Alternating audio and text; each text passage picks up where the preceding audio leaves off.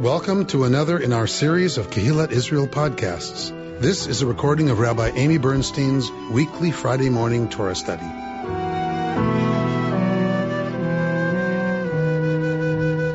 Good morning and good Shabbos, everyone. For those who I haven't had the pleasure of meeting yet, I'm Rabbi Nick Renner, and I'm filling in this week for Rabbi Amy Bernstein's usual Torah study class and podcast. And it's just such a pleasure to be here with this group in particular. I love this group. So, we're glad to have you too. Well, thank you. I appreciate that, Elena. Wow, look at that. What a welcome. To have two great scholars. I love all the groups that learn Torah. I love all the groups that study Torah. What's that? So, we this week are in Parashat Ki Teitzei. This is a great parsha, lots of wonderful Deuteronomy material, Dvarim all over. As you all know, Rabbi Bernstein sticks to the triennial cycle of Torah readings. I, on the other hand, don't. So we'll be hopping around a little bit.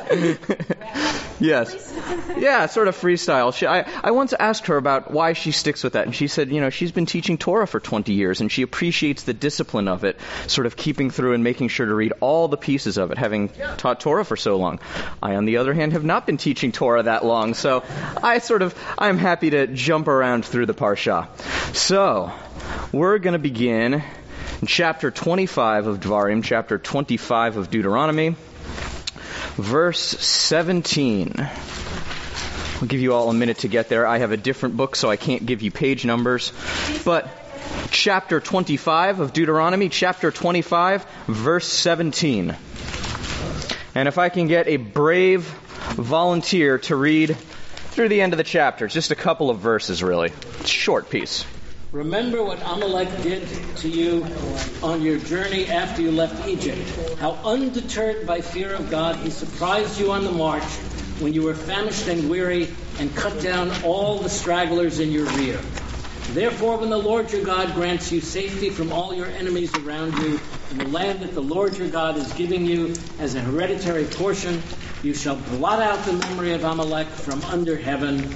Do not forget. Thank you, Bert. So, the end, this is actually the very end of this parsha. If you look right after that, it continues with Ki Tavo. So, we get this piece about Amalek. Thoughts, questions, comments? Chapter 25, verse 17. This is why it's good to be able to navigate by chapter and verse. It's a handy skill. You will not tell the page. Yeah, I don't either on the Saturday group, actually, because I think it's worthwhile to build that skill. I actually teach all of our bar and bat mitzvah students to work on that as well. So we just saw the piece of Amalek. Questions, comments? Who the heck is Amalek? Who the heck is Amalek? Torah portion. It was our Senator Ben Allen's Torah portion at the occasion of his bar mitzvah was this one. He had Amalek. Other thoughts or questions about Amalek? Who was Amalek? Enid asks a great question. Are people familiar with Amalek? This is quite a piece we have here. Is Amalek a person or a tribe? Okay, this is good. Let's start from the beginning. Or a god.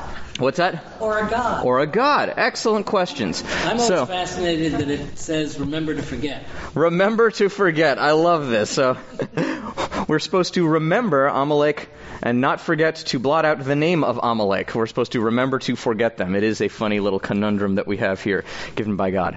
Amalek is from the book of Exodus. Amalek is not a person, an individual, not a god, but a tribe, in fact, some kind of a group of bandits. Bandits? Bandits, marauders, some kind of armed group that attacks the Israelites in the midst of the Exodus.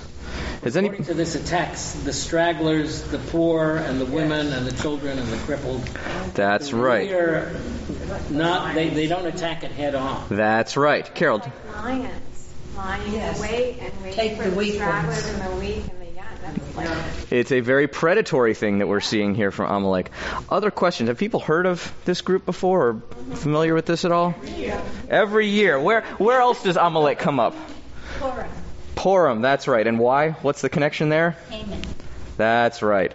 So Haman, we get at Purim, that holiday of all of the costumes and celebration.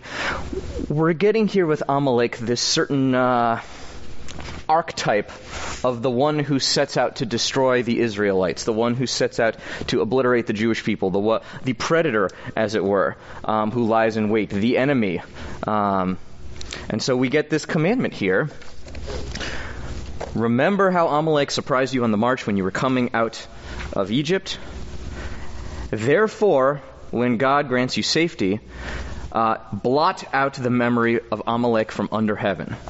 Destroy Amalek entirely, in totality. Yeah, go ahead. Sorry, I'm going back. Yeah. Why is it that it says not the Amalek did to you? Because when it says Amalek, that does like singular. Yep. We see that sometimes, like if you see them talking about Israel. Like you'll see sometimes place name, or Moab. You'll sometimes see a place name or a name of a group like that sort of rendered in the singular like that. You also do see at other points, like there's a reference to the Amalekites in Psalms, for instance, as this enemy. So you see it rendered both ways. But it's a good question. Other questions about Amalek before we continue? Seems pretty straightforward. This is like the... know anything about their background, who they are?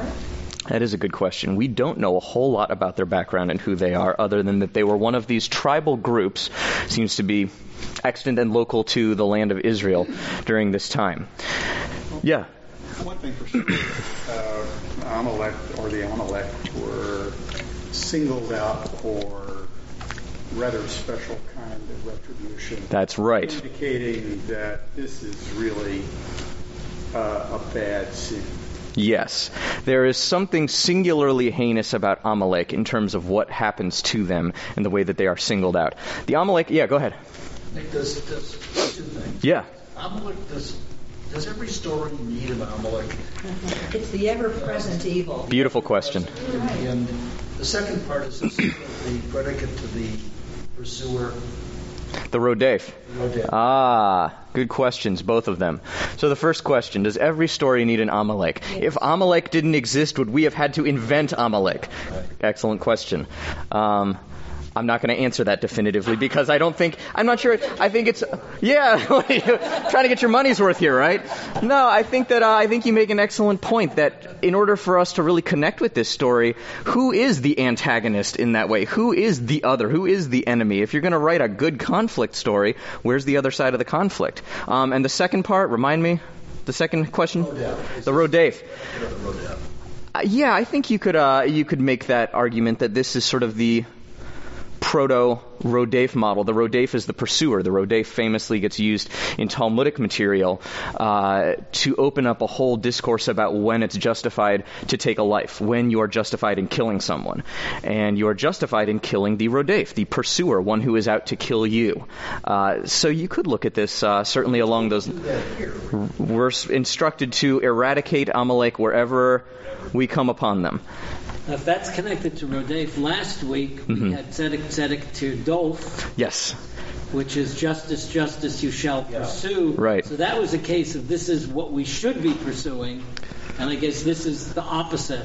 That's correct. So pursuit in last week's Parsha is rendered in the context of justice, that one is supposed to pursue justice. It's kind of like, in the, our own American founding texts where we get life, liberty, and the pursuit of happiness. It's that same kind of pursuit. Rodef gets rendered very differently in Talmudic and legal material in that discourse about the pursuer, if that makes sense, even though it is absolutely the same Hebrew. Go ahead. So in the interest of jumping around as we have liberty to do, and justice shall we pursue. I was at home and I was reading Shefa Gold, and her interpretation, which I really liked, which was one of the many interpretations we did not discuss here, was justice within and justice without. Beautiful. How you treat yourself and how you are in the world. Mm-hmm. So I just wanted to share that with you because I thought hers was great. But if we take this, what we've read, this reading, and we apply that to today, is this the message of today? some bad stuff has happened to people, to anyone. Mm-hmm. We need to shut that door. We need to not even mention that name. Don't talk about it. Don't wallow in it. And move forward. Is this kind of what this today... Well, how can you pursue it then? I think if you were to render sort of a spiritual understanding of Amalek as a condition or a state of being or a state of justice or lack thereof. Something terrible to you or a group or whomever. But when it says don't even you should mention the name, blot the memory. So here, this gets into some of the discomfort around Amalek, is that I think it's a beautiful reading to render Amalek in this way. And in the text, the pshat, the surface level reading of it is that Amalek is this group, and we are supposed to wipe out Amalek anytime we see them, hear them, or encounter them. I'm going to push this a little bit further. The book of Samuel, we get the beginning of the Israelite kings. The very first Israelite king, and this comes in the wake of Shoftim, of judges, of the warlords and the anarchy that we get around that time. The people cry out for some kind of order, and so we wind up getting this whole story arc with Samuel anointing the first Israelite king, King Saul. King Saul loses the right to be the king of the Israelites. What does he do that vexes God so much? He's in a war with Amalek, with the Amalekites, and he doesn't destroy all of them and all of their things. He takes a lot of their things as the spoils of war. And God says, I don't want this stuff. I want your obedience. Your instructions were to utterly eradicate Amalek. So in these texts, Amalek is much more of a group of people, a specific group of people. And this gets into, I think, a very uncomfortable place for Jewish people. We are we're the group of people in the world who suffered from the most advanced genocide in history. And I say that very carefully but intentionally. I'm distinguishing from the widespread deaths of Native Americans that are oftentimes termed a genocide, or, for instance, the Rwandan genocide. And the reason I say advanced is that the Shoah that we as Jewish people experienced was industrialized. It wasn't smallpox, it wasn't machetes, it was this entire manufactured industry devoted to eradicating people. And here we have that memory and that legacy running headlong into this space where we're told to wipe out this people. This is a really tough place to sit as Jews, I think. Go ahead, Bert. Doesn't it sit in the same context we saw several weeks ago? Mm-hmm. It's always disturbed me about tear down their altars. When you get into the land, show no pity. There's another line in here somewhere. If I think it was last week, if someone among you says something against God, have no pity, just kill. I forget what the exact context is. Mm-hmm. And this has always been very difficult for me. Those who wish to show that Judaism is a violent religion and uncaring very often pull these things out of context, just as some people pull things out of context from other traditions, sacred literature, whether it be Quran or whatever, to prove that they're correct, not good. So this is very troubling for us, but it's also for PR reasons. It would really be nice if it wasn't there. Not good for the Jews, is perhaps Bert's, to paraphrase Bert's comment. Good. So how do we deal with that? Excellent question. We're going to continue. We're going to unpack this a little bit in this parsha in particular. Go ahead. I'm totally confused, which is not unusual. Maybe we can help. The way I read this, it says, does not destroy Amalek. It says, stop thinking about them. Because God is going to protect you, so don't worry about Amalek. That's the way I... Well, blot out that memory is a way of saying wipe them out, kill them all. Yeah, isn't that what the? So in just a second, we're going to glance at Exodus. Why not? While we're on the topic, go ahead, George. Yeah, I interpret it as never again. Which doesn't mean that you destroy. You prevent it from happening. You could rebuild Germany or whatever and rebuild it and then prevent other evils. So but you can also destroyed people. Very good. So a modern corollary, perhaps, the Nazi fascist regime needed to be destroyed by means of a European ground war, and then came the Marshall Plan. And then came a measure of redemption and rebuilding and rehabilitation of a society afterward. Excellent suggestion as well. We're going to jump back and see what Exodus has to say about it very briefly. Somebody who's good at jumping through chapters and such without page numbers.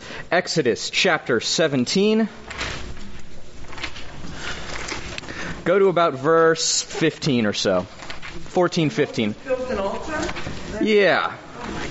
And Moses built an altar and named it Adonai Nissi.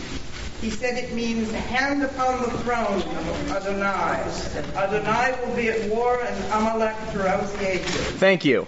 All right. So what is it, 17? So it's an unending war. You're not going to wipe it out. So, to come back together, to Judith's point, we just heard Amalek, that Adonai will be at war with Amalek through the ages. Yeah. We seem to have something that, as a rejoinder to George's idea that maybe we can destroy this state of Amalek being and then rehabilitate whatever is in the wake of it. That first Exodus piece seems to stand pretty firmly that that may not be the project, saying that Adonai will be at war with Amalek forever. Go ahead. I think this substantiates the idea that there is an evil inclination in man that will constantly reappear, and it has to be dealt with forever. Hold on to that, because that's the direction we're going to be going in today, is the nature of certain kinds of hatred. Now, because we're just having so much fun jumping around, we're going to jump back to this week's Parsha. So, I hope you kept a finger in that part of the book to help you. It was Exodus, I didn't even ever get there. That's okay. I just wanted to lift that one point that Adonai was going to be at war through the ages. What was Exodus what? 17. What page is that on the green? Hang on, we're going back to Deuteronomy now. I'm just throwing curveballs at you left and right here, I know. What fun to be jumping through the Torah like a set of hyperlinks. So, it was $3.99. It was $3.99. All right. So now back to this week's Parsha. I'm going to give everyone a minute to get there. We're going to chapter 23 of Deuteronomy. Chapter 23 of Deuteronomy. Verse 8. Let's give it a minute. See, I'm making sure that you're all awake and alert for Shabbos here. 1176. Okay, you shall not abhor. So are we there yet? Chapter 23 of Deuteronomy. In the Greek what? In the Greek 1176. 1122 in the red. All right, thank you. Who wants to read verses 8 and 9 from chapter 23? Should be short. You shall not abhor an Edomite, for such is your kin. You shall not abhor an Egyptian, for you were a stranger in that land. Okay. Born, that's all? That's all. Well, actually, no, keep going, actually. Sorry, my apology. Keep going. Children born to them may be admitted into the congregation of Adonai in the third generation. Perfect, thank you. So this is curious. Now we have these two pieces from the same Parsha. We're still in Ki Teitzei. We have the admonition to blot out, to utterly destroy Amalek, wherever they are encountered. And then we have this piece about the Egyptians. That you shouldn't hate the Egyptians. You are strangers in their land. And after 3 generations, if you're all part of the same people, that they can actually be part of your same people. Why after 3 generations? Very good. So we get more contemporary rabbinical sources that talk about 3 generations are what it takes to essentially integrate into a new people, as it were, wholesale. There's a very interesting contemporary tshuva from Rabbi Ovadia Yosef, actually, in the land of Israel, who said, with respect to Karaites. Does anyone know what Karaites are?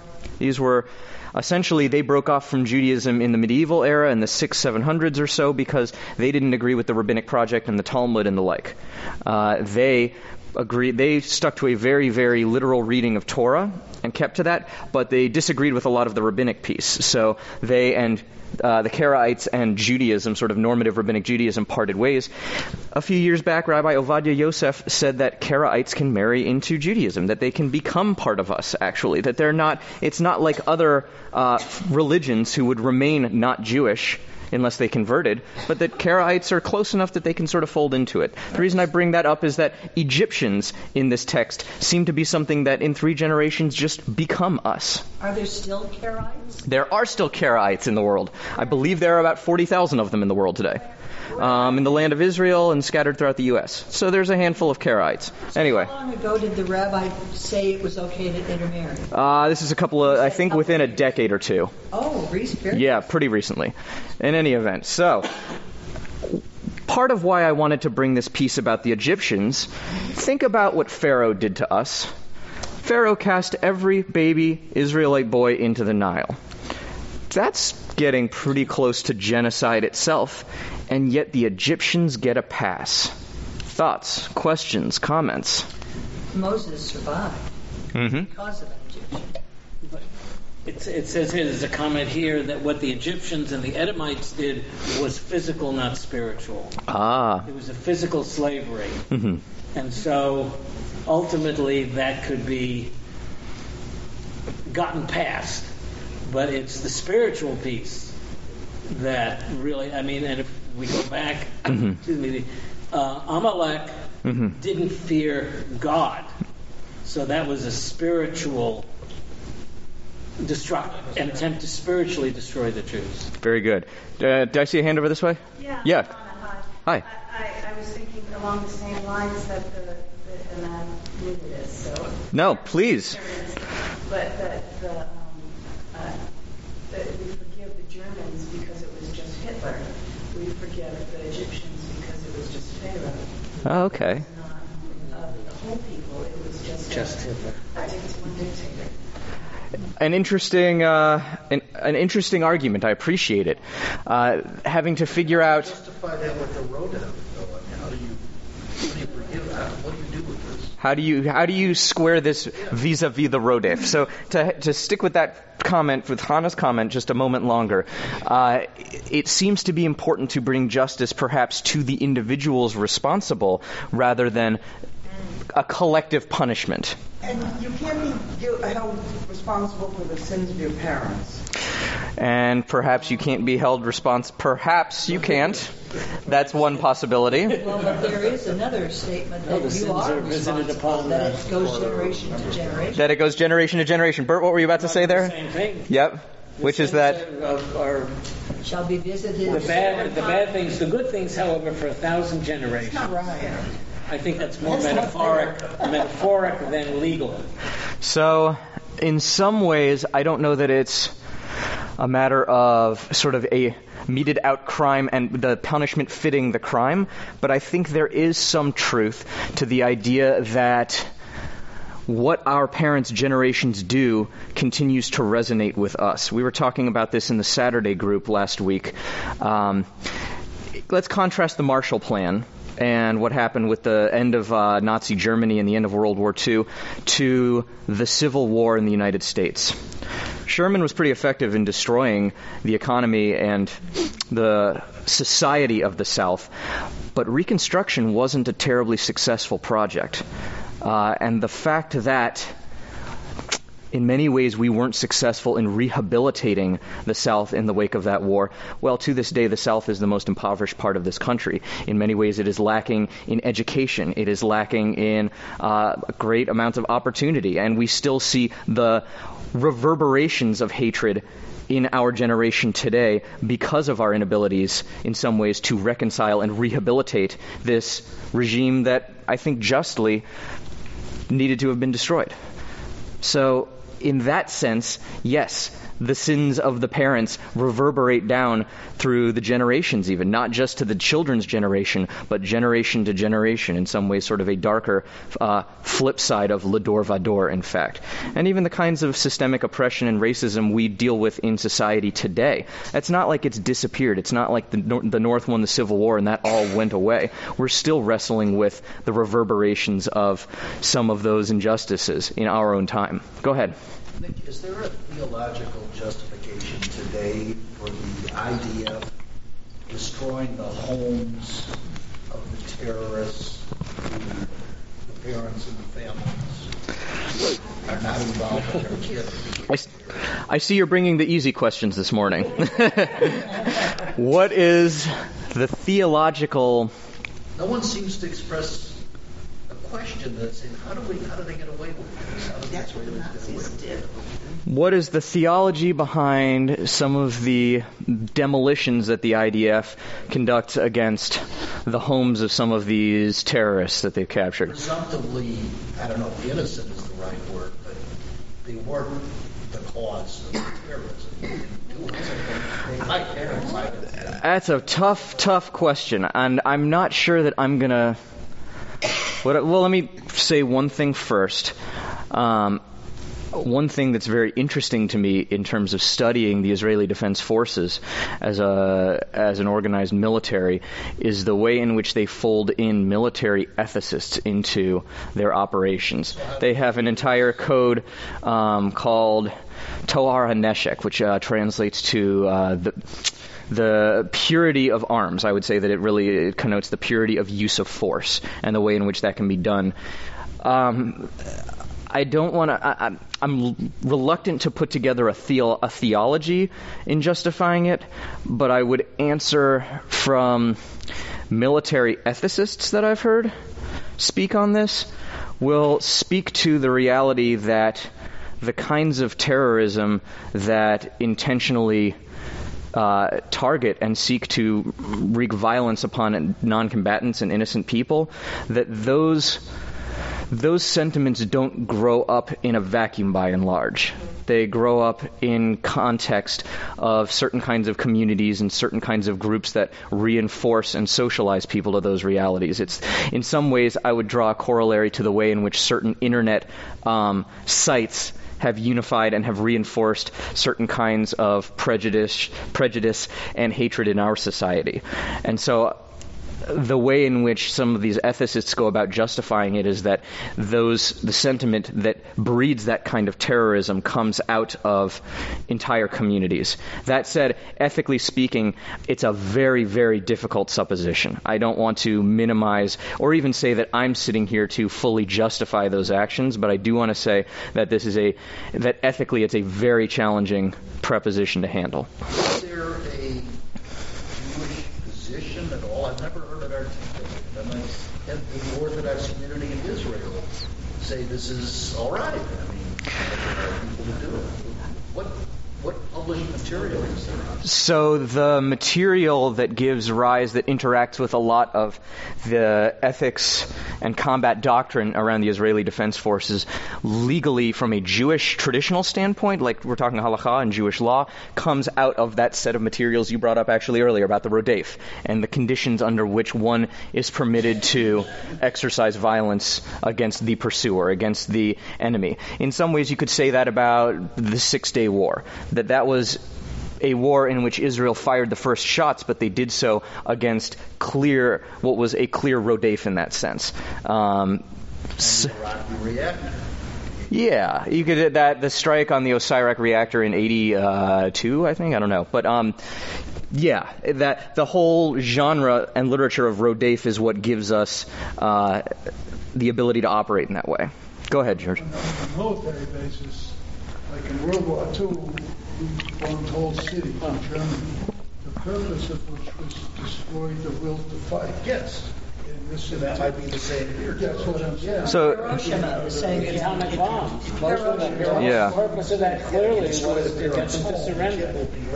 They're not only willing to... Other parents may not then, if you believe that destroying the will to fight, other families may not raise kids to do. So I do want to draw a distinction between this doctrine of total war that we get that emerges in World War I, actually, for the very first time in human sort of civilization. You get glimmers of it before, as I mentioned with Sherman, but this idea of destroying the enemy's entire society rather than their armed forces emerges with strategic bombing in World War I, and we get its full manifestation in World War II.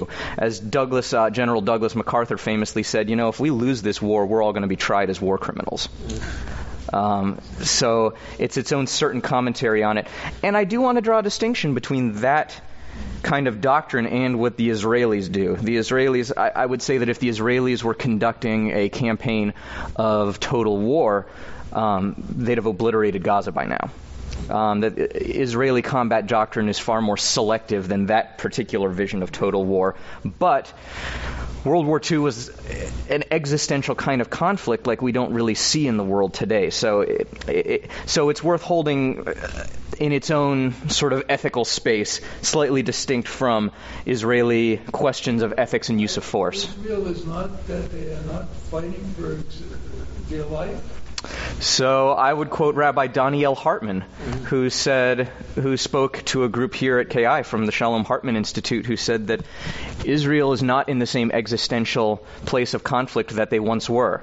That Israel is a state with nuclear-armed submarines, a nuclear second strike capability, which means nobody can outright destroy Israel without being destroyed themselves. They live in the same strategic place that the United States does now.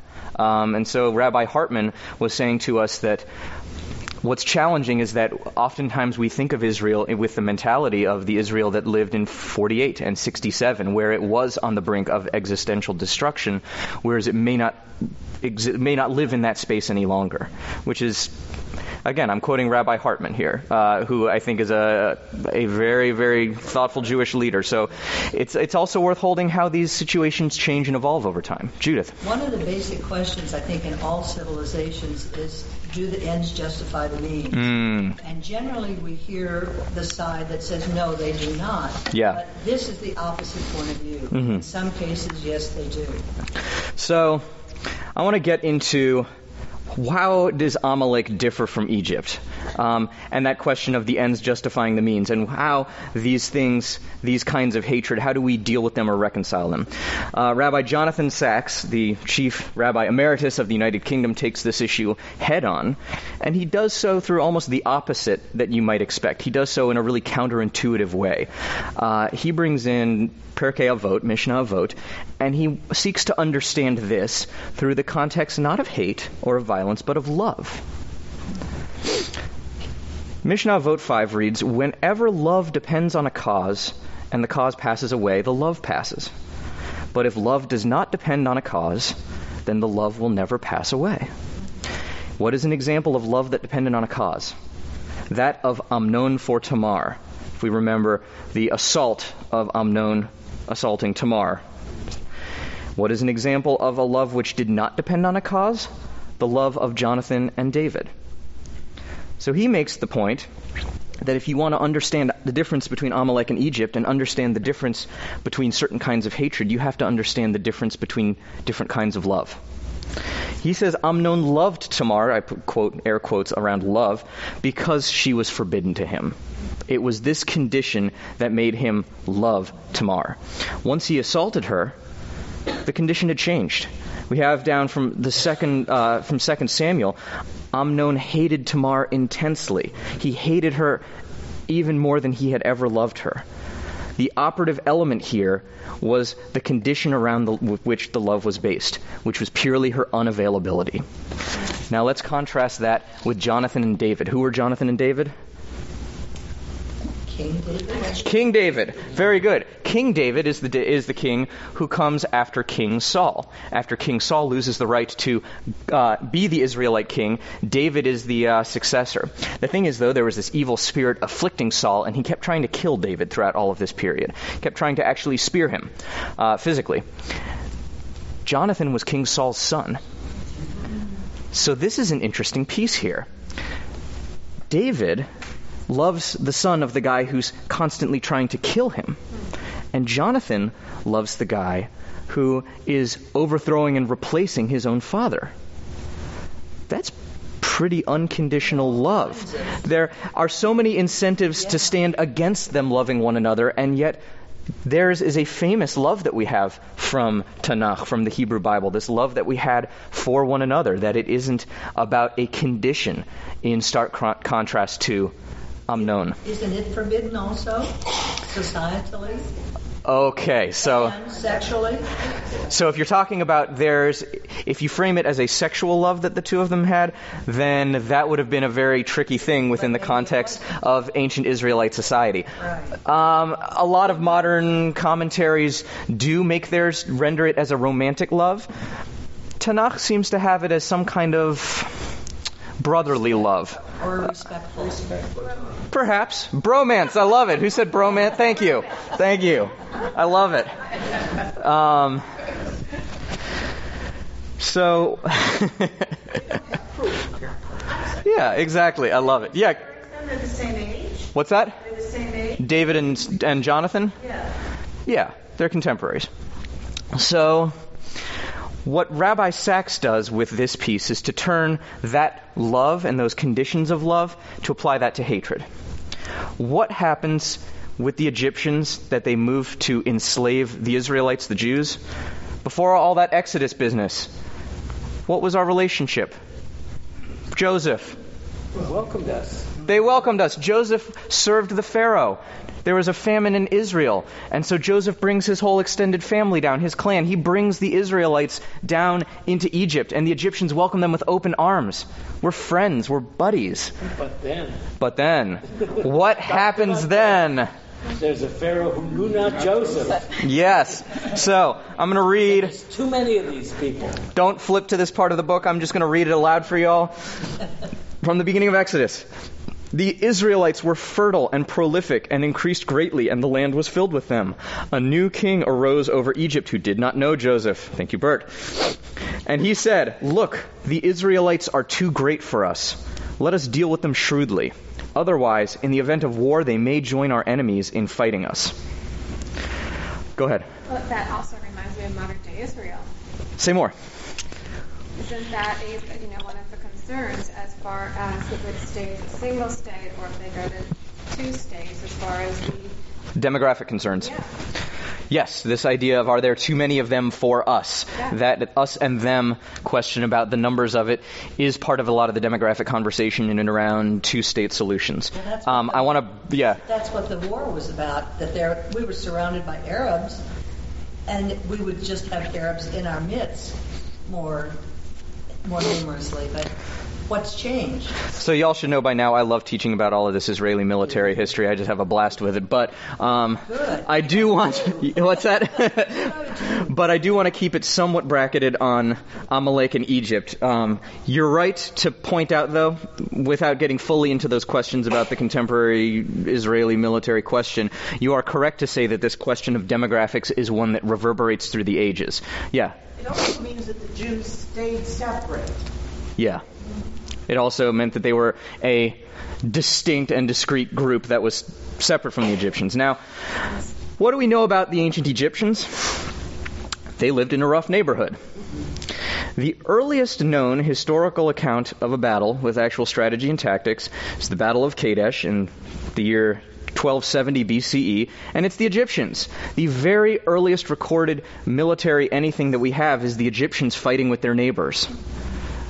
This, regardless of the way in which one looks at the historicity of events in Exodus or the Torah or the Hebrew Bible, we do know historically that the Egyptians were in a pretty constant state of war in the ancient world, with all of their different neighbors, through all of these different pharaohs, through all of these generations.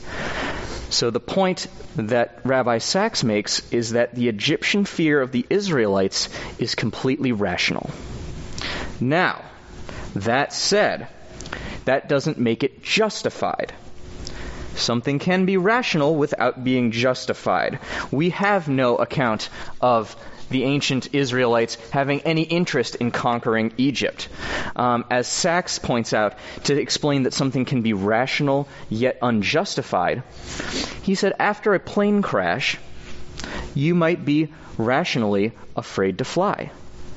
But your fear is not borne out by statistics. Flying is still statistically far safer than driving or anything like that. The fact that there just was a plane crash doesn't make it any more likely that you would suffer the same fate. So while your fear may be rational, it may also be unjustified. So what Sachs does with this, he says that the way you get out of a rational fear that is unjustified, well, that's through reason. You have to think it through. You have to reason your way through it. Because you can have rational anxieties that may not be justified. Linda. At the point at which you're speaking, the Jewish people were not neighbors. They were among the Egyptians. They were not outside the borders trying to conquer and come in. They were already there. In our narrative, that's correct. And we're playing on the rational yet unjustified Egyptian fear of the other. In that sense. They didn't show up with a great big army, which is why I say it's unjustified. Or armed, yeah. And, yeah, the Egyptians were in a constant state of war with people. Their fear of... The U.S.'s constant fear as a nation of the Arabs living in this country. Okay, American... It's it's not everybody, but it's certainly publicized as a great fear of our president, for instance, that we have all these terrorists living among us. So, there's an interesting paper I once read. It was a cultural anthropological piece I read in college that talked about Russian culture. And it was talking about how Russian culture contains some degree of xenophobia and fear of outsiders and others. And there were cultural anthropologists that sought to link that directly to the invasions of Genghis Khan and the Mongols in the 1200s, that these were people who had wrought such utter and profound and complete destruction to Russian cities that they found that it imparted a certain kind of fear or hostility toward the other. Now, whether you... In our case, however, I think it's because of what we've done around the world that makes us afraid of what someone might do to us. Okay, so let's take this more generally, and then I want to take it to the American place too. Xenophobia, in some ways, is a rational thing. The fear of the other. If you come out of any kind of a situation in which there is scarcity, in which there is not enough for everyone, fear of someone who is different and other than you and might want to take what you have becomes rational. Is it justified? That becomes the operative question. So, let's take the American example then. Can it ever be justified? Can it ever be justified? So let's linger with that American example that Judith brings up. Fear that Americans have of Muslims. This became particularly pronounced in the wake of September 11th, of the terrorist attacks back in 2001. Rational, maybe not justified, in terms of if you were to look at the numbers and the people and the way in which Muslim communities have been peaceful and have sought to integrate into American society. And yet there's a lot of fear. We see this dynamic playing out in our national discourse. Fears around immigrants. Are they bringing drugs or crime or the like? Are they like fear of the other in that sense? Yeah, go ahead. I kind of want to challenge this. Please. I don't really think that the fear is rational. Mm-hmm. Just because, to kind of step back and look at it, it doesn't matter what demographic you're looking at. Mm-hmm. You can know that one person doesn't represent the whole unless you allow them to. So that's the same thing me, I'm an African American, mm-hmm. I have a rational fear mm-hmm. against Southerners or white people. Right. So at some point we take accountability for it and let that be where it was, mm-hmm. and then choose how we look at people interact. Thank you for pushing back against this idea of the rational in that sense, which is sort of what Sachs says when he says the antidote to the rational yet unjustified fear is reason. is to actually think about it, is to engage with it in that sense, is not to sit in this place of unjustified emotion, but you actually have to come out of that at a certain point. I think you're absolutely right. And he shouldn't use the word rational because that means reason. Right. So he should say emotional. It's understandable, maybe. It's not rational.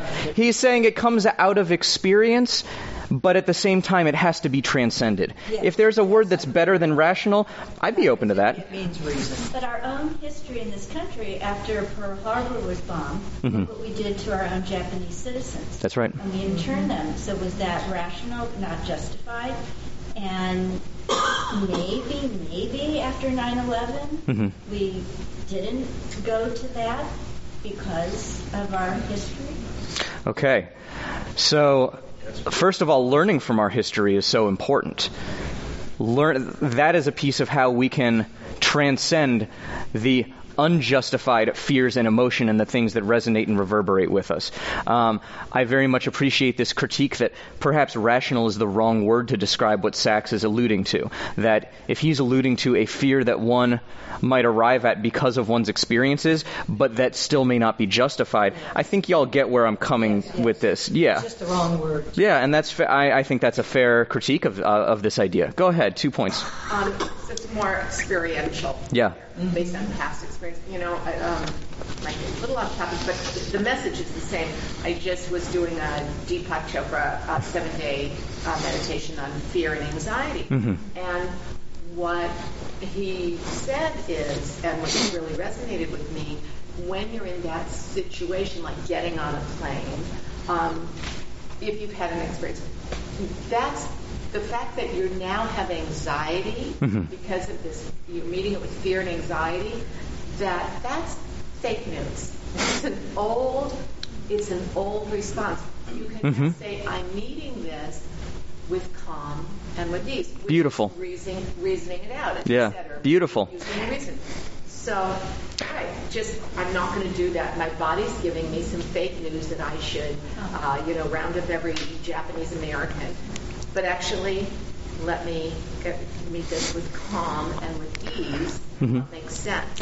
I think what you said even takes what Sachs said to another level, that he speaks about reason as being the antidote to that, which is a very intellectual, heady kind of response to that. What you're talking about is more holistic. It's more spiritual in that sense, that it's not just the intellect that is going to get us out of these places of irrational, unjustified hatred in that way. I think it's more than intellect. Yes, I agree. That's why I love this piece. That kind of stuff. That it's a bigger and deeper human project than just rationing, like in that sense. So I want to bring, 3 points, and then I want to come back to the text. 4 even. Yeah, George, go ahead. I want to introduce a term that was used to describe Hitler and his propaganda. The first thing is you take over communication. But a guy by the name of, I think it was Gilbert, a social scientist, thought that Hitler created pseudo-cultural paranoia. And that is happening here too, or at least for some people. And he describes why the Germans followed Hitler. Point well taken. Pseudo-cultural paranoia. And as Proverbs teaches us, Ein kol chadash tachat hashemesh, there is nothing new under the sun, in that sense. Go ahead. I was wondering whether, getting back to the Amalekites, which is where we started. We're going back there anyway. Go ahead. Take us back there. To what extent is the anti-Semitism, the alt-right, the issues that we're seeing not just in Charlottesville, whatever, but that is throughout Europe, etc., and whatever, they seem to me to fit into the Amalekite group rather than the Egyptian group. Okay. This is precisely where Sachs goes with this. So Amalek is a little different than the Egyptians. The Egyptians, from this place of unjustified, irrational fear, acted violently. They acted to enact oppression in this sense. Amalek attacks the weak, the infirm, the children, the sick. There's a reason that today bombing a hospital is considered a war crime. If you have the most elementary of decency, you don't instruct your military to go bomb the other side's hospitals. That's why the Red Cross, why other kinds of medics, it's considered a war crime to attack them. That we've known ever since the time of the Torah it's completely morally bankrupt. And this is where Sachs draws a distinction between what he calls, and again, I'm almost reluctant to use this terminology because I think I appreciate the critiques we've had about the term rational here, but Sachs wants to draw he wants to distinguish between what he's calling rational and irrational hate. So he's distinguishing, let's not even play in those terms, but the hatred of the Egyptians versus the hatred of Amalek. There's something completely irrational and vicious about the hatred of Amalek. He draws a linkage between that and, say, the blood libel. In the Middle Ages, when there was this story that Jews would abduct Christian babies and kill them to use their blood in making matzahs for Passover. And this justified all kinds of violence against Jews in the medieval era. It doesn't make sense. It's not a matter of rational, irrational. It's just completely nonsensical. And yet, it was the justification for great violence. We get reverberations of that in more recent times with the protocols of the Elders of Zion, this idea that there is a shadowy cabal of Jews that somehow run all the world's institutions secretly. It doesn't make sense. Again, the tropes about the international Jew that you see taking this now to our contemporary era, and certain kinds of neo-Nazi groups, all of this stuff about the international Jew and conspiracies, they don't make sense either. There is something, and Rabbi Sachs wants to draw that linkage to say that there is similarity between the Amalek who would kill the weak and the sick and the infirm and the children because they could, with that kind of insanity around those kinds of conspiracies. That's very different from Egyptian fear of what the other might do to them. Go ahead. Yeah, I remember at the beginning when Carol talked about Amalek and because they could, weak. And for some reason that My Lai massacre was coming to my mind as we were talking about it. My Lai? My Lai. Yeah, in Vietnam. Just thought maybe just because their fear had become so strong, maybe these little kids have bombs. To us, it was like I can't see the Israeli army doing that. I guess when you were talking about the ethics and the Israeli army, that wouldn't necessarily be the way somebody in charge would have just thought, oh yeah, I can just do that. So war crime is a useful paradigm for understanding what this is we're talking about. You brought up the My Lai massacre, where I believe an army platoon or squad or something marched into a village and massacred people. Children, yeah, civilians, clear non-combatants. We could also look at, say, the recent Iraq war, when you have the Blackwater mercenary group marching into an Iraqi village and machine gunning people. In Israel, the corollary I might make, there was a story of a would-be attacker who went to stab Israeli security or something, and he was shot and injured but detained. They took him alive, and they had him detained on the sidewalk, and an Israeli soldier calmly and in cold blood cocked his weapon and shot him dead after he was already detained. And this was a great controversy in Israel, and he was tried for it. Yes, it still is very controversial, because some of these conditions of violence and war and injustice in that way can wreak havoc on the moral compasses of the people involved. I'm not saying if I were there what would happen to my brain. Right.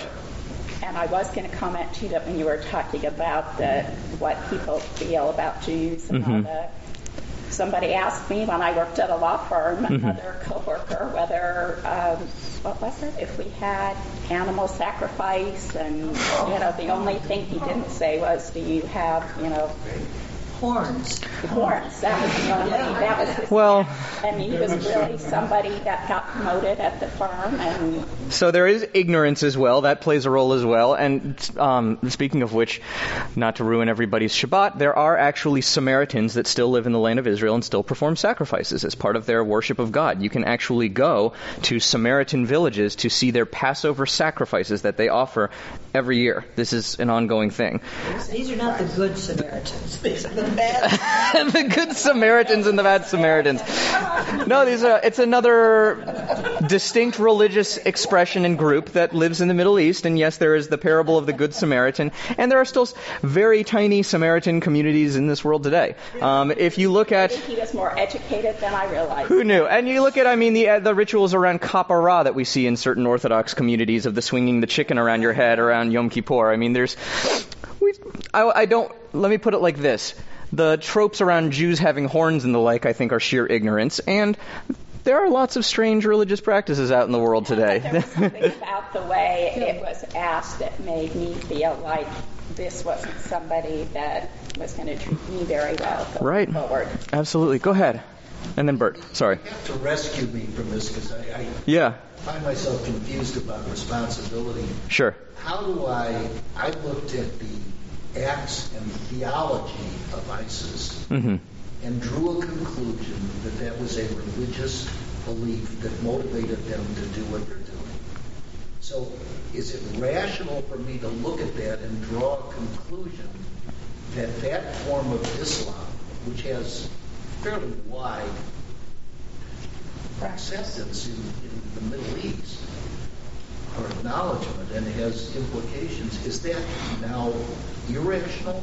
Is my fear of that, or my distaste, or my angst, or is it rational? How do I get this in? So this is precisely where I wanted to take us to conclude today, which is that in the 1940s, if you were to look at the rise of fascism, I don't believe from a historical standpoint that was something that could have been negotiated away. That there was going to be a conflict at that point. And that conflict wound up being a horrendous one that had to be met with force of arms. There's a certain kind of hatred that was on the march that had to be met with force. Was it because of economics? There are a great many reasons, and I would absolutely pick out economics as one of the drivers of it. But I would also suggest that the economics created the conditions under which an ideology such as Nazism could take root and take hold of a society in that way. Sachs wants us to look at the difference between these kinds of hatred. The one that comes out of fear, that perhaps can be allayed, perhaps can be disarmed, perhaps can be reasoned with, perhaps can be this piece that you shared with us about disarming those responses within ourselves to certain kinds of emotions that push our buttons and trigger us, that finding ways out that aren't just, rational in the head, but are also spiritual in the body, and speak to the ways in which we get triggered in those ways. There are certain kinds of hatred that perhaps we can deactivate in that way. Perhaps there are kinds of hatreds that we cannot deactivate that way. The question, and this is where the great wisdom and discernment comes in, is being able to understand the difference. And this is a very, very tricky question for our own time. When is it that we need to sit down and have an earnest and serious dialogue with people that we really disagree with? As they say, you don't make peace with your friends. You make peace with your enemies. And when is it we have to be firm and resolute in opposing certain kinds of hatred? That there isn't necessarily a conversation to be had with certain kinds of neo-Nazis and white supremacists and hate groups, plainly. And then the discernment and the wisdom it takes to know the difference. Bert, you had a hand up a moment ago. Go ahead. So... 2 hands right in a row. Again, what do I do with this when I see ISIS that wants to kill innocent? What do I do with beheadings? What do I do in terms of, is my fear rational? Is my disgust rational? Because I think it is, because it's based on a theology that probably fits. So if this is the kind of fear that you can't conquer with reason because reason is what leads you to the conclusion. Go ahead. Right. Religion is a very, very, very powerful force.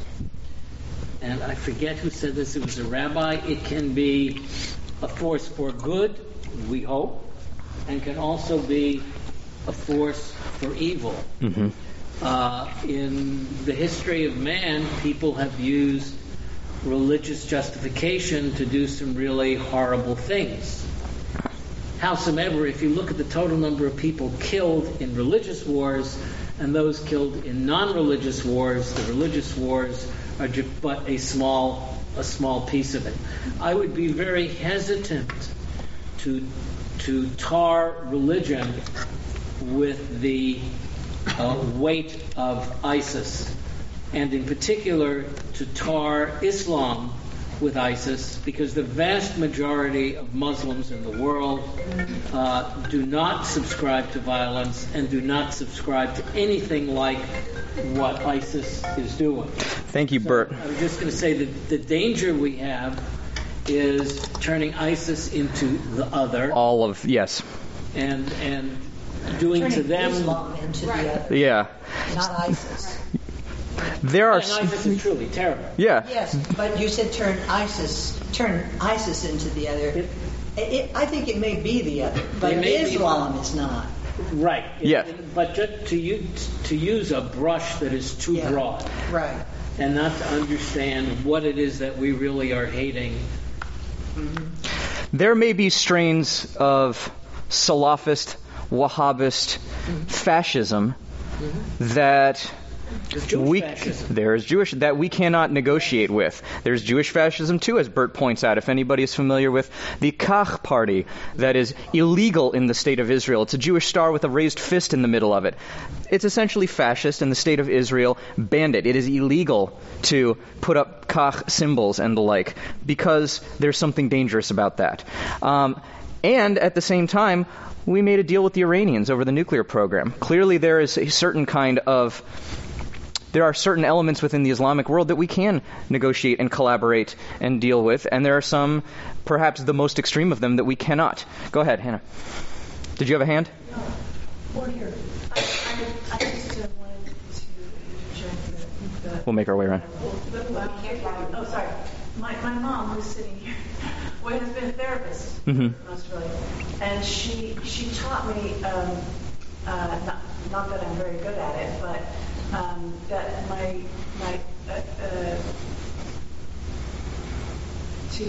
part of becoming closer to enlightenment is changing your belief system. And I have power to, like you were saying about what you experienced with Deepak Chopra this last week. I have the power to do that for myself, but I don't have the power to do that for anybody else. Right. So if there's an Amalek in the world today, which is what I understand you're getting at, which is possible, is that I don't have the power to I'm powerless to help change them, and I have a young child. So, how do I protect my child, which I think is part of what, I don't know your name, but is talking about how to resolve that. This gets back to the Rodef, the pursuer, the one who is in imminent danger. The pursuer. Right. Go ahead. Real quick, because we could go on this for a long time, but just to respond to what you were saying, sir, there's a lot that goes with it. So, I think you're kind of asking about, how you should react in terms of what you're finding. One is, I would encourage you to, sit with that even longer, but to not really be led by fear. Two is that what is wrong, and what ISIS is doing is wrong. And it doesn't really matter what they stand behind and cover it up with, it's still wrong. But you don't have to approve that either. They don't have to get your approval or your acceptance of what they're doing. You can still see it's wrong, but have this fear. Is it rational to be upset against fear ISIS? You can totally be upset. It's rational. We're still dealing with the limitation of Sachs's binary of rational, irrational. I want to acknowledge the flaw in that binary, and to say that this might be an example of what Sachs refers to as rational but not justified. That's a possibility too. And not for nothing, fear is what got the Egyptians into the place that they were. He says fear is what led to the Israelites being enslaved. So that kind of fear, that can be a dangerous motivator in that way. Is there a hand over here on this side? Some things are rational and justified. That too. George, go ahead. Not George. Robert, go ahead. Well, just back to where you started.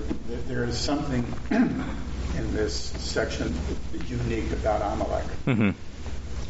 To the point you made a minute ago, there are things that arise in the world, like World War II and fascism, that are just pure evil, so bad there is no negotiation. There is only, unfortunately, the way to resolve it is to eliminate it. That will be the state of the world probably forever. Because there are some terribly evil people who come along, because of human condition and fear of other things we talked about. But back to Amalek, there are these, unfortunately, extreme cases that can only be dealt with in a very special way. So 2 more, and then we're going to wrap up. Go ahead, and then Richard. I imagine that eventually we get to the point where we talk about what is evil. Yes. And get more specific. Yes. Well, it's only 11 o'clock. Yeah, I'm running over by a few minutes because we were a few minutes late in getting started with stacking the chairs, so I do want to make sure that we get the fullest conversation, but we're a couple of minutes behind. Go ahead, Richard. Go ahead, Richard. The statement that the Lord will be at war with Amalek forever has a certain Manichaean aspect in the sense that Amalek almost takes on the visage of Satan. Right. That there's something demonic about this type of hatred. Yes. That you really, in effect, in that worldview where the Lord will be in conflict with Amalek forever, you can never actually eradicate it. You can only deal with it whenever you see it. And this is where I want to conclude today, is that what's interesting, Richard points out something really important. In Exodus, it says that Adonai will be at war with Amalek throughout the ages.